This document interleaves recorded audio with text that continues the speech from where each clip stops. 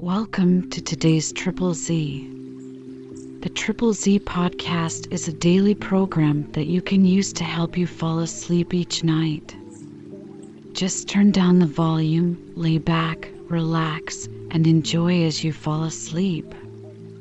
20,000 Leagues Under the Sea is a classic science fiction novel written by the French author Jules Verne. It was first published in 1870 and is one of Verne's most famous works. The novel is known for its imaginative portrayal of underwater exploration and adventure.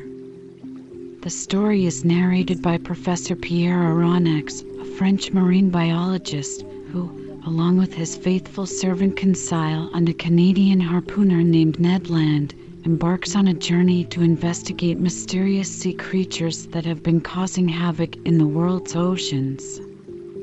They soon discover that these creatures are actually part of a technologically advanced submarine, the Nautilus, commanded by the enigmatic Captain Nemo.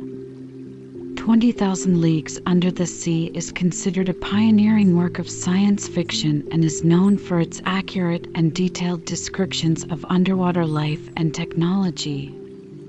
It has been adapted into numerous films, television series, and other media and continues to be a beloved classic of literature. If you enjoy our program, please be sure to write us a review on your podcast platform and share us with a friend. You both might sleep just a little better at night. Our website is ZZZ, that's 3z's.media. You can also like and share our content on Facebook or our Instagram account ZZZ Media Podcast. Music for today's episode was provided by Gaia's Symphony on Apple Music. Chapter XVA Walk on the Bottom of the Sea. This cell was, to speak correctly, the arsenal and wardrobe of the Nautilus. A dozen diving apparatuses hung from the partition, waiting our use. Ned Land, on seeing them, showed evident repugnance to dress himself in one. But, my worthy Ned, the forests of the island of Crespo are nothing but submarine forests. Good, said the disappointed harpooner, who saw his dreams of fresh meat fade away. And you, M. Aronnax, are you going to dress yourself in those clothes? There is no alternative, Master Ned. As you please, sir, replied the harpooner, shrugging his shoulders. But as for me, unless I am forced, I will never get into one. No one will force you, Master Ned, said Captain Nemo. Is Conseil going to risk it? Asked Ned. I follow my master wherever he goes, replied Conseil. At the captain's call, 2 of the ship's crew came to help us to dress in these heavy and impervious clothes, made of India rubber without seam and constructed expressly to resist considerable pressure. One would have thought it a suit of armor, both supple and resisting. This suit formed trousers and waistcoat. The trousers were finished off with thick boots, weighted with heavy leaden soles. The texture of the waistcoat was held together by bands of copper, which crossed the chest, protecting it from the great pressure of the water and leaving the lungs free to act. The sleeves ended in gloves, which in no way restrained the movement of the hands. There was a vast difference noticeable between these consummate apparatuses and the old cork breastplates, jackets, and other contrivances in vogue during the 18th century. Captain Nemo and one of his companions, a sort of Hercules, who must have possessed great strength, Conseil, and myself, were soon enveloped in the dresses. There remained nothing more to be done but to enclose our heads in the metal box. But before proceeding to this operation, I asked the captain's permission to examine the guns we were to carry. One of the Nautilus men gave me a simple gun, the butt end of which, made of steel, hollow in the center, was rather large. It served as a reservoir for compressed air, which a valve, worked by a spring, allowed to escape into a metal tube. A box of projectiles, in a groove in the thickness of the butt end, contained about 20 of these electric balls, which, by means of a spring, were forced into the barrel of the gun. As soon as one shot was fired, another was ready. "Captain Nemo," said I, "this arm is perfect and easily handled. I only ask to be allowed to try it. But how shall we gain the bottom of the sea? At this moment, Professor, the Nautilus is stranded in 5 fathoms, and we have nothing to do but to start. But how shall we get off? You shall see." Captain Nemo thrust his head into the helmet, consile, and I did the same, not without hearing an ironical "good sport" from the Canadian. The upper part of our dress terminated in a copper collar upon which was screwed the metal helmet. 3 holes, protected by thick glass, allowed us to see in all directions by simply turning our head in the interior of the headdress. As soon as it was in position, the recoil apparatus on our backs began to act, and, for my part, I could breathe with ease. With the Ruhmkorff lamp hanging from my belt and the gun in my hand, I was ready to set out. But to speak the truth, imprisoned in these heavy garments and glued to the deck by my leaden soles, it was impossible for me to take a step. I was ready to set out. But this state of things was provided for. I felt myself being pushed into a little room contiguous to the wardrobe room. My companions followed, towed along in the same way. I heard a watertight door, furnished with stopper plates, close upon us, and we were wrapped in profound darkness. After some minutes, a loud hissing was heard. I felt the cold mount from my feet to my chest.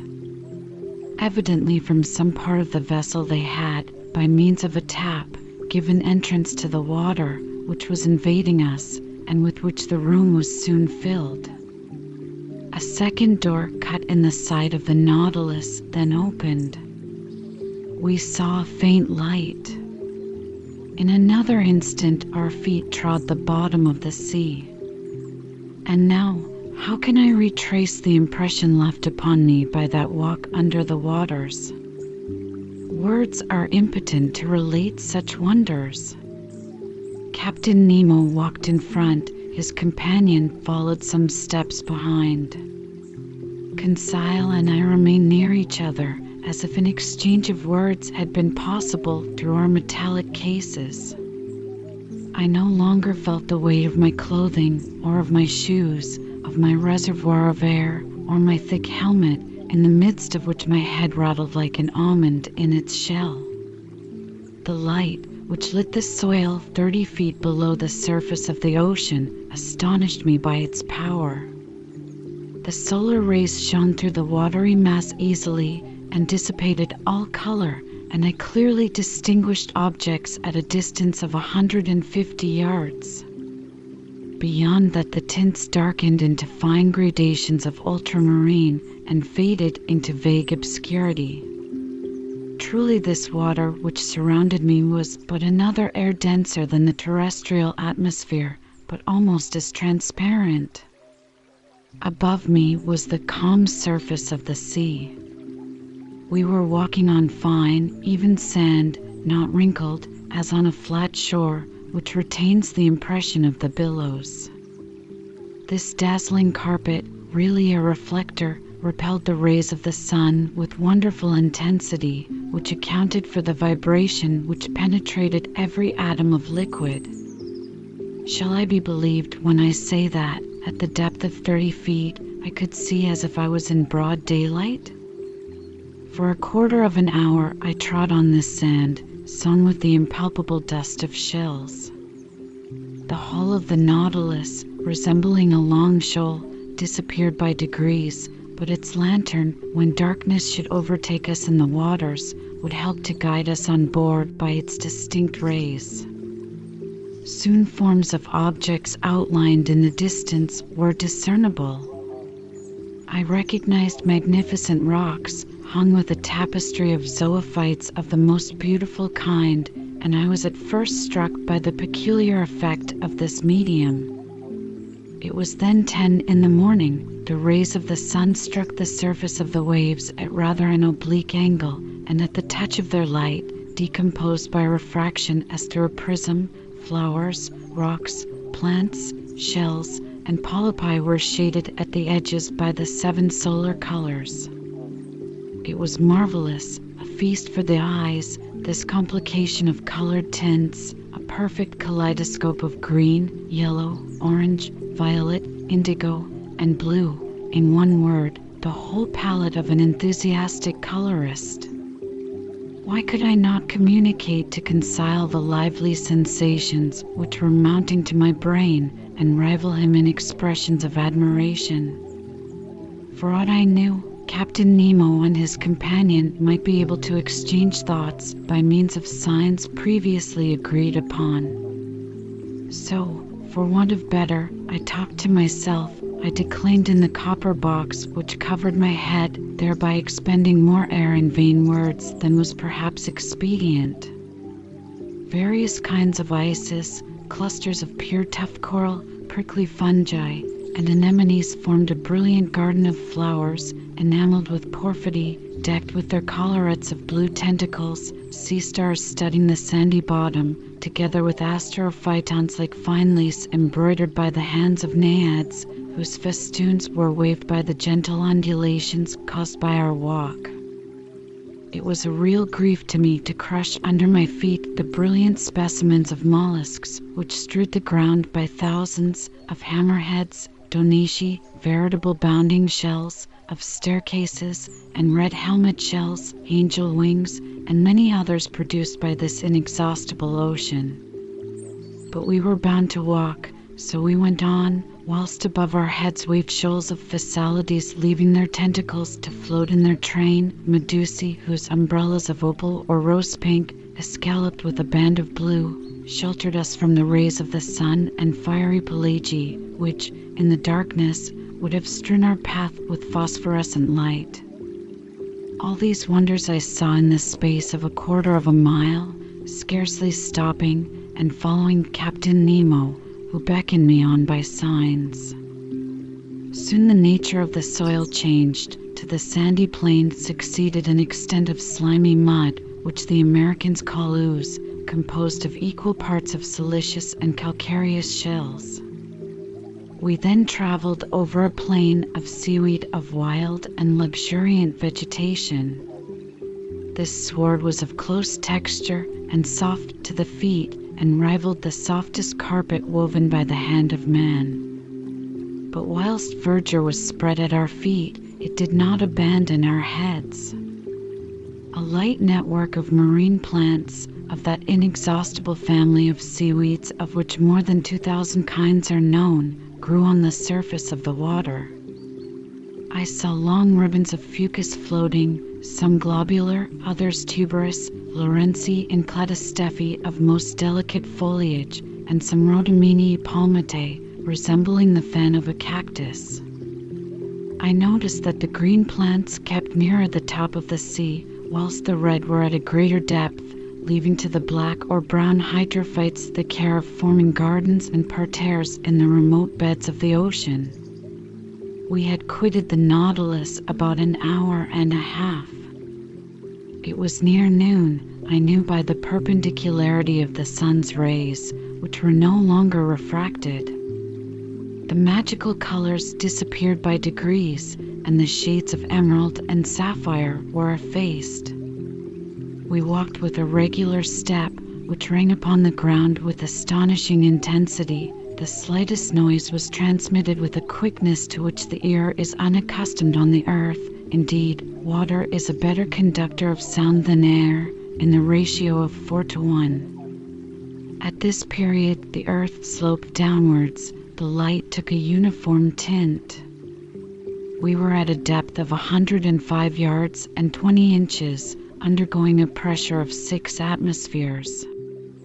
At this depth, I could still see the rays of the sun, though feebly. To their intense brilliancy had succeeded a reddish twilight, the lowest state between day and night, but we could still see well enough.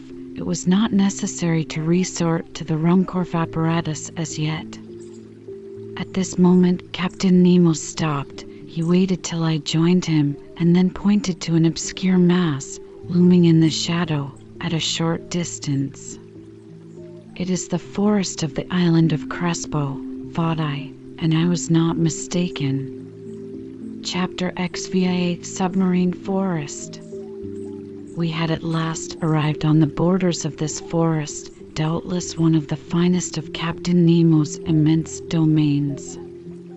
He looked upon it as his own, and considered he had the same right over it that the first men had in the first days of the world. And, indeed, who would have disputed with him the possession of this submarine property?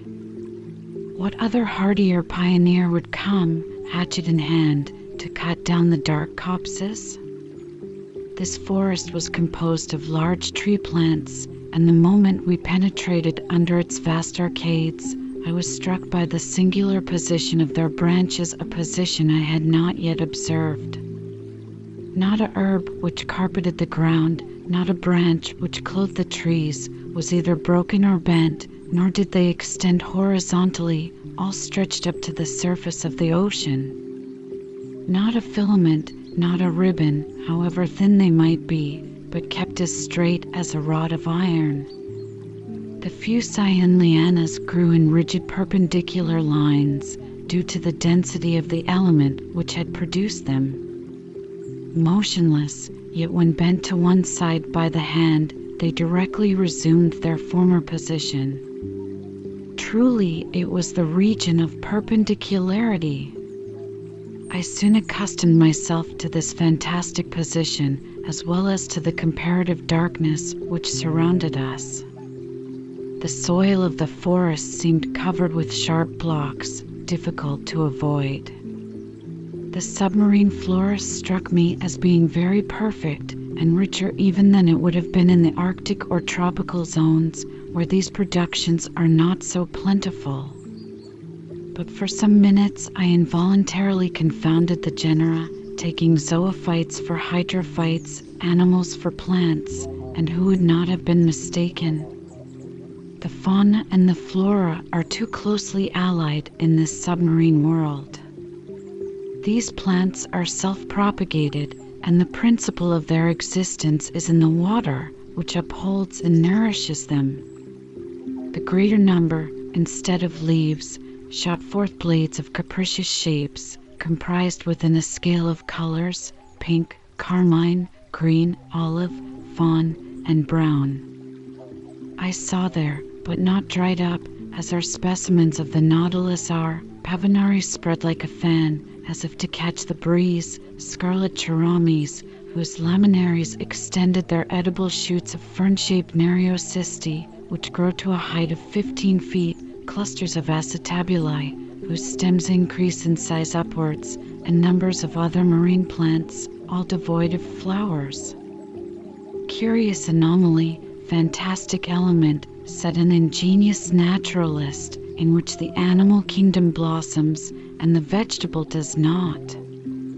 Under these numerous shrubs, as large as trees of the temperate zone, and under their damp shadow, were massed together real bushes of living flowers, hedges of zoophytes, on which blossomed some zebromeandrines with crooked grooves, some yellow caryophyllae, and, to complete the illusion, the fish flies flew from branch to branch like a swarm of hummingbirds, whilst yellow lepidocanthe, with bristling jaws, dactyloptery, and monocentrides rose at our feet like a flight of snipes. In about an hour, Captain Nemo gave the signal to halt. I, for my part, was not sorry, and we stretched ourselves under an arbor of alaria, the long thin blades of which stood up like arrows. This short rest seemed delicious to me. There was nothing wanting but the charm of conversation, but impossible to speak, Impossible to answer, I only put my great copper head to Conseil's. I saw the worthy fellow's eyes glistening with delight, and to show his satisfaction, he shook himself in his breastplate of air in the most comical way in the world. After 4 hours of this walking, I was surprised not to find myself dreadfully hungry. How to account for this state of the stomach I could not tell. But instead I felt an insurmountable desire to sleep, which happens to all divers. And my eyes soon closed behind the thick glasses, and I fell into a heavy slumber, which the movement alone had prevented before. Captain Nemo and his robust companion, stretched in the clear crystal, set us the example. How long I remained buried in this drowsiness I cannot judge, but when I woke, the sun seemed sinking towards the horizon. Captain Nemo had already risen, and I was beginning to stretch my limbs, when an unexpected apparition brought me briskly to my feet. A few steps off, a monstrous sea spider, about 38 inches high, was watching me with squinting eyes, ready to spring upon me. Though my diver's dress was thick enough to defend me from the bite of this animal, I could not help shuddering with horror. Conseil and the sailor of the Nautilus awoke at this moment. Captain Nemo pointed out the hideous crustacean, which a blow from the butt end of the gun knocked over, and I saw the horrible claws of the monster writhe in terrible convulsions. This accident reminded me that other animals more to be feared might haunt these obscure depths, against whose attacks my diving dress would not protect me. I had never thought of it before, but I now resolved to be upon my guard. Indeed, I thought that this halt would mark the termination of our walk, but I was mistaken, for, instead of returning to the Nautilus, Captain Nemo continued his bold excursion. The ground was still on the incline, its declivity seemed to be getting greater, and to be leading us to greater depths. It must have been about 3 o'clock when we reached a narrow valley, between high perpendicular walls, situated about 75 fathoms deep. Thanks to the perfection of our apparatus, we were 45 fathoms below the limit which nature seems to have imposed on man as to his submarine excursions. I say 75 fathoms, though I had no instrument by which to judge the distance. But I knew that even in the clearest waters the solar rays could not penetrate further, and accordingly the darkness deepened. At 10 paces not an object was visible. I was groping my way when I suddenly saw a brilliant white light. Captain Nemo had just put his electric apparatus into use, his companion did the same, and Conseil and I followed their example. By turning a screw, I established a communication between the wire and the spiral glass, and the sea, lit by our 4 lanterns, was illuminated for a circle of 36 yards. Captain Nemo was still plunging into the dark depths of the forest, whose trees were getting scarcer at every step. I noticed that vegetable life disappeared sooner than animal life. The Medusae had already abandoned the arid soil, from which a great number of animals, zoophytes, articulata, mollusks, and fishes, still obtained sustenance. As we walked, I thought the light of our Ruhmkorff apparatus could not fail to draw some inhabitant from its dark couch. But if they did approach us, they at least kept at a respectful distance from the hunters. Several times I saw Captain Nemo stop, put his gun to his shoulder, and after some moments drop it and walk on. At last, after about 4 hours, this marvelous excursion came to an end. A wall of superb rocks, in an imposing mass, rose before us, a heap of gigantic blocks, an enormous, steep granite shore, forming dark grottos, but which presented no practicable slope, It was the prop of the island of Crespo. It was the Earth. Captain Nemo stopped suddenly. A gesture of his brought us all to a halt, and, however desirous I might be to scale the wall, I was obliged to stop. Here ended Captain Nemo's domains, and he would not go beyond them. Further on was a portion of the globe he might not trample upon. The return began. Captain Nemo had returned to the head of his little band, directing their course without hesitation. I thought we were not following the same road to return to the Nautilus. The new road was very steep and consequently very painful. We approached the surface of the sea rapidly. But this return to the upper strata was not so sudden as to cause relief from the pressure too rapidly, which might have produced serious disorder in our organization and brought on internal lesions so fatal to divers. Very soon light reappeared and grew, and the sun being low on the horizon, the refraction edged the different objects with a spectral ring. At 10 yards and a half deep, we walked amidst a shoal of little fishes of all kinds, more numerous than the birds of the air, and also more agile, but no aquatic game worthy of a shot had as yet met our gaze, when at that moment I saw the captain shoulder his gun quickly and follow a moving object into the shrubs. He fired. I heard a slight hissing, and a creature fell stunned at some distance from us. It was a magnificent sea otter, an anhydrus, the only exclusively marine quadruped. This otter was 5 feet long and must have been very valuable.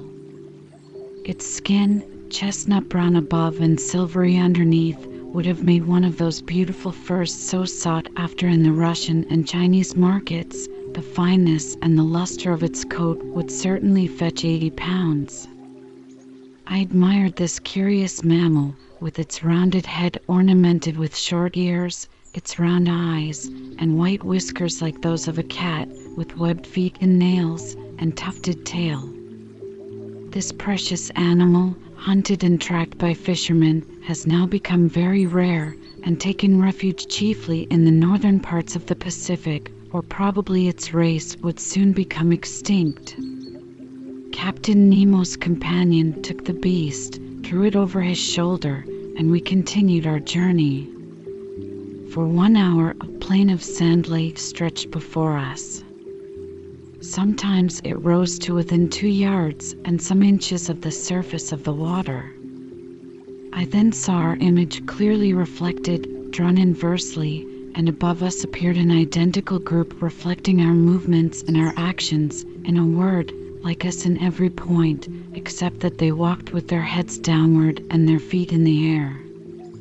Another effect I noticed, which was the passage of thick clouds which formed and vanished rapidly, but on reflection I understood that these seeming clouds were due to the varying thickness of the reeds at the bottom, and I could even see the fleecy foam which their broken tops multiplied on the water, and the shadows of large birds passing above our heads, whose rapid flight I could discern on the surface of the sea. On this occasion, I was witness to one of the finest gunshots which ever made the nerves of a hunter thrill. A large bird of great breadth of wing, clearly visible, approached, hovering over us. Captain Nemo's companion shouldered his gun and fired when it was only a few yards above the waves. The creature fell stunned, and the force of its fall brought it within the reach of dexterous hunter's grasp. It was an albatross of the finest kind. Our march had not been interrupted by this incident. For 2 hours we followed these sandy plains, then fields of algae very disagreeable to cross. Candidly, I could do no more when I saw a glimmer of light, which, for a half-mile, broke the darkness of the waters. It was the lantern of the Nautilus. Before 20 minutes were over we should be on board, and I should be able to breathe with ease, for it seemed that my reservoir supplied air very deficient in oxygen. But I did not reckon on an accidental meeting, which delayed our arrival for some time. I had remained some steps behind when I presently saw Captain Nemo coming hurriedly towards me. With his strong hand he bent me to the ground, his companion doing the same to Conseil. At first I knew not what to think of this sudden attack, but I was soon reassured by seeing the captain lie down beside me and remain immovable. I was stretched on the ground, just under the shelter of a bush of algae, when, raising my head, I saw some enormous mass, casting phosphorescent gleams, pass blusteringly by. My blood froze in my veins as I recognized two formidable sharks which threatened us. It was a couple of Tintorias, terrible creatures with enormous tails and a dull glassy stare, the phosphorescent matter ejected from holes pierced around the muzzle. Monstrous brutes, which would crush a whole man in their iron jaws. I did not know whether Conseil stopped to classify them. For my part, I noticed their silver bellies and their huge mouths bristling with teeth from a very unscientific point of view, and more as a possible victim than as a naturalist. Happily, the voracious creatures do not see well. They passed without seeing us, brushing us with their brownish fins, and we escaped by a miracle from a danger certainly greater than meeting a tiger full face in the forest. Half an hour after, guided by the electric light, we reached the Nautilus. The outside door had been left open, and Captain Nemo closed it as soon as we had entered the first cell. He then pressed a knob. I heard the pumps working in the midst of the vessel. I felt the water sinking from around me, and in a few moments the cell was entirely empty. The inside door then opened, and we entered the vestry. There our diving dress was taken off, not without some trouble, and fairly worn out from want of food and sleep. I returned to my room in great wonder at this surprising excursion at the bottom of the sea.